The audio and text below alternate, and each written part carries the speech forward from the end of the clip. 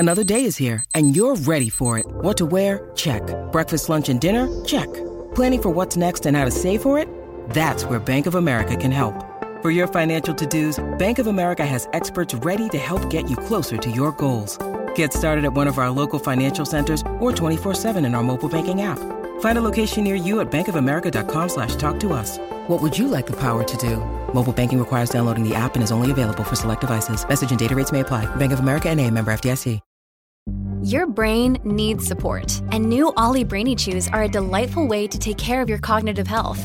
Made with scientifically backed ingredients like Thai ginger, L-theanine, and caffeine, Brainy Chews support healthy brain function and help you find your focus, stay chill, or get energized. Be kind to your mind and get these nootropic chews at ollie.com. That's OLLY.com. These statements have not been evaluated by the Food and Drug Administration. This product is not intended to diagnose, treat, cure, or prevent any disease. This is Optimal Living Daily, episode 1990, Why Schedules and Routines Are Bad for My Mental Health, Part 2, by Ryan Ferguson of ryanferguson.co.uk, and I'm Justin Malik. Happy Sunday, welcome back, or welcome for the first time if you're new here. This is where I read to you like a big ongoing audiobook from many different authors, and today is a continuation from yesterday, so I'd recommend listening to yesterday's episode first. If you're all caught up, let's get right to Part 2. And continue optimizing your life. Why Schedules and Routines Are Bad for My Mental Health, Part 2, by Ryan Ferguson of ryanferguson.co.uk. How schedules and routines impact our mental health. A schedule is the bridge from intention to action. I get that. At times in short bursts, prioritizing tasks has helped me manage projects and achieve goals. However, if your action is motivated by appeasing other people or gaining associated approval, the intention is corrupt in the first place and will always remain so. In such a scenario, your schedule becomes merely a portal from one strain of discontentment to another. Moreover, by living in accordance with relentless routines, we train our brains to live in fictional futures as opposed to profound presents. There's always another appointment. There's always another meeting. Like a snooker player plotting his way around the table, we think 4 or 5 shots ahead, planning strategy and merely attempting to survive. If mindfulness is good for our mental health, anchoring us in the current moment, following a rigorous diary is by deduction hurtful to our psychological well-being because it speeds up the mind and eats away at our sense of emotional gravity. Sure, we still need to meet people and attend events. We still need to work at certain times and do things we would not necessarily choose to do. The world is so far down the path to capitalist immolation, those baseline criteria are never likely to change. Doing things in line with overarching ecosystems of profit will always make the world go around, but we must manage our own strain and stop overloading ourselves with meaningless commitments that have minimal in common with our thoughts, values, and desires. How to stop chasing happiness and live in the moment. When we fall mindlessly into the rat race, blindly chasing the next thing to the detriment of the current thing, happiness becomes but a mirage on the horizon. It can never be attained. Happiness is often a state of surprised contentment. It relies on a certain degree of spontaneity. Obsessing over routines and carefully curating every inch of your existence strangles spontaneity, diminishing the likelihood of happiness or disabling it entirely. In this regard, setting goals ranks among the most ridiculously taxing, self-capitulatory activities we can undertake. By setting goals, be they long-term aspirations or short-term resolutions, we enter into a complex world of expectation relations.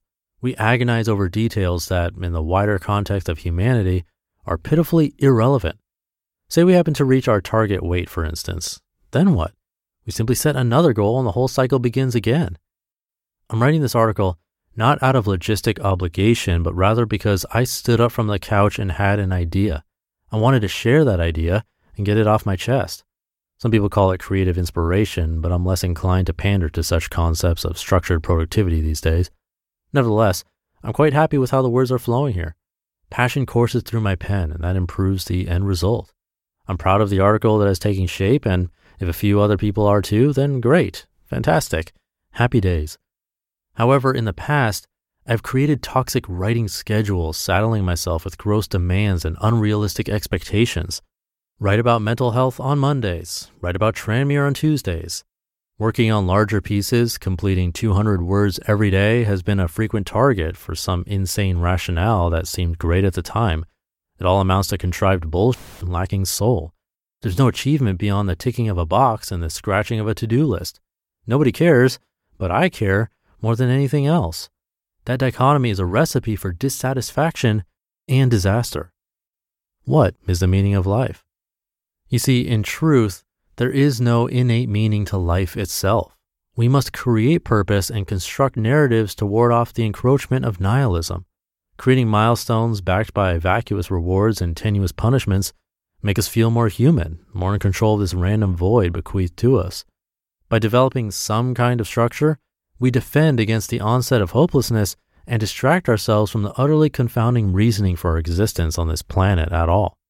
Here, I believe we have made a huge mistake, or more accurately, we have made a raft of huge mistakes, one after the other. If we are just making up all of this to keep boredom at bay and pass time before the coming apocalypse, we may as well find something more creative and fun to focus on than interminable Skype meetings about corporate social responsibility initiatives and dinner table conferences on our plans to create a 2020 vision for sustainable plastic alternatives. Structure. Forget conformity.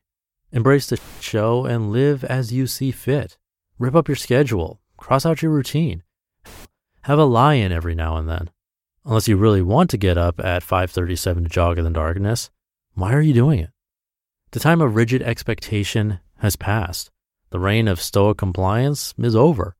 Open your eyes, declutter your mind, and do only what you feel like doing right this second. Nothing more, nothing less.